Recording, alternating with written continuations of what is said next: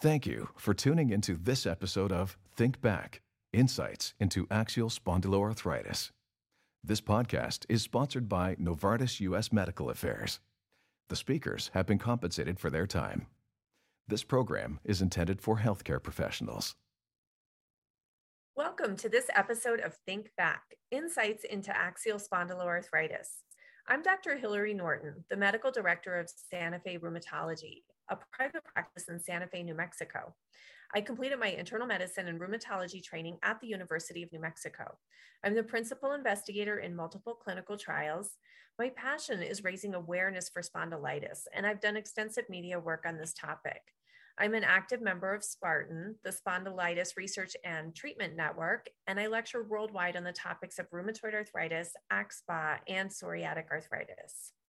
Thank you. I'm Amanda Mixon. I'm a PA and native of Michigan.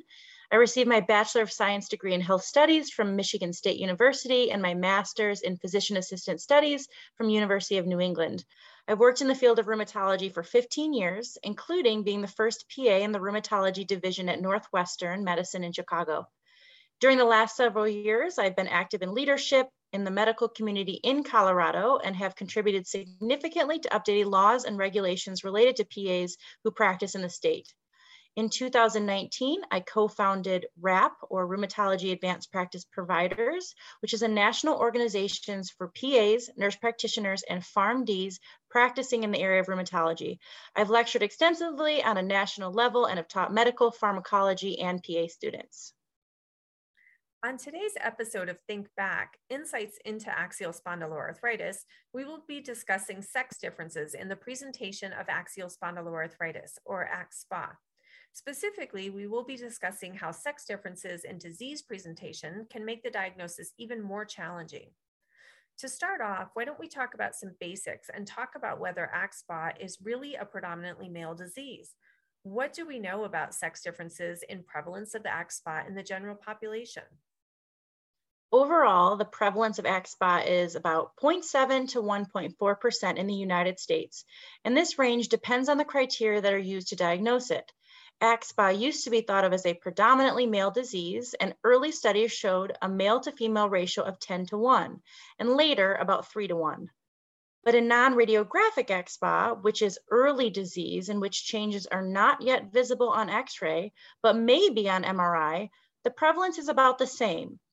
Interestingly, researchers have found that over the last 40 years, the disease occurrence ratio among males and females equalizes in the Swiss population.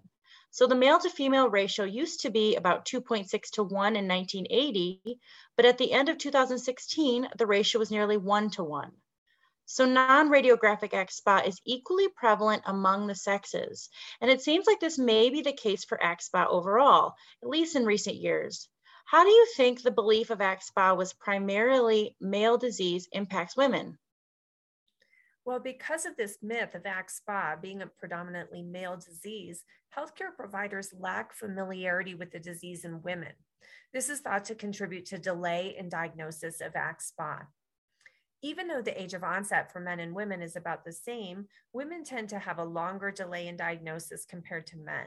Specifically, women have a diagnostic delay of about 9 to 14 years compared to a delay of 5 to 7 years for men. That's a substantial difference. Do you think there are other factors that are contributing to this longer delay to diagnosis among women with AxSpA? Some of the other factors that could be contributing to diagnostic delay among women is that females have slower radiographic progression of the disease, and there are sex differences in peripheral and axial symptom presentation. These differences in symptom presentation, combined with healthcare providers being less familiar with the presentation of AxSpA among women, can lead to misdiagnosis? That does seem to be the case. In women, symptoms like low back pain, morning stiffness, or sleep disorders linked to pain are sometimes misdiagnosed as fibromyalgia, even if they coexist with enthesitis and peripheral arthritis. Women with SPA may also be referred to gynecology, surgery, gastroenterology, or psychiatry. Let's circle back to sex differences in symptom presentation. To start with peripheral symptoms, according to one study, ulcerative colitis and enthesitis are more common in women compared to men with AxSpA. However, inflammatory back pain, uveitis, psoriasis, dactylitis, and Crohn's disease were found to be equally common. Some other studies, however, have found women to have higher prevalence of severity of psoriasis and dactylitis. What about axial symptoms? Axial pain in the thoracic, lumbar, and sacroiliac joint regions is often more prevalent in women. Furthermore, at disease onset, women actually present with inflammatory back pain less frequently than men, but also present with more pelvic, heel, and widespread pain at diagnosis. So to sum this up, women with axSpA have differences in symptom presentation overall, where they may more frequently have ulcerative colitis and enthesitis and pain in the thoracic, lumbar, and sacroiliac joint regions. Women also seem to have a different progression of symptoms with less inflammatory back pain at disease onset, but more widespread pain throughout the course of the disease. What about the differences we might see in diagnostic imaging? We do see differences here as well. Overall, men are more likely to have overall worse radiographic progression of the disease as compared to women. There are also some differences in location of radiographic progression. Men have more progression in the lumbar spine, whereas women have worse progression in the cervical spine. Are there any other sex differences that our radiology colleagues may see in patients with axSpA? There are some sex differences in axial imaging. When looking at MRIs, women are more likely to show inflammatory lesions in the sacroiliac joint and in the spine. However, men are more likely to show any positive imaging and are more likely to have syndesma phytes. Also, women have lower Bath ankylosing spondylitis radiology index scores overall and have less thoracic and lumbar spine severity. Dr. Norton, what do you think are some challenges that healthcare practitioners may face in diagnosing this disease among women? Well, we already spoke about the differing clinical presentations of axSpA in men and women, so let's continue on with some important diagnostic pitfalls in imaging. Imaging of sacroiliac joints through MRI can usually help support the diagnosis of non-radiographic axSpA and show active bone marrow lesions, even if positive MRI findings are not absolutely necessary for diagnosis. But in pregnancy, there may be sacroiliac bone marrow edema, and it can last as long as a year after delivery. Also, women after pregnancy might have ileitis condensans with bilateral sclerotic lesions around the SI joints, which may be accompanied by low back pain and SI joint tenderness. This may make it more difficult to find evidence of non-radiographic axSpA around pregnancy and the postpartum period.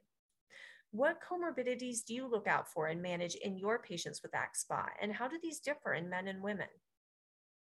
Healthcare providers should be aware of some differences in comorbidities, including higher risk of cardiovascular disease among men and postmenopausal women.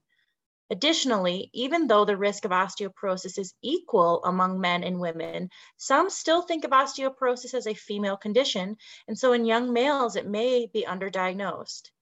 Many of the classification criteria also talk about the HLA-B27. Are there any differences in this marker between men and women? Yes. Human leukocyte antigen B27 or HLA-B27 positivity is more common among male compared to female patients with axSpA. Disease burden is an important part of the patient's overall experience with the disease. How does axSpA affect your patients, Amanda? Well, women more frequently experience higher disease burden than men and have higher overall impact of the disease on their daily life. This includes fatigue, spinal pain, joint pain or swelling, enthesitis, and duration of morning stiffness.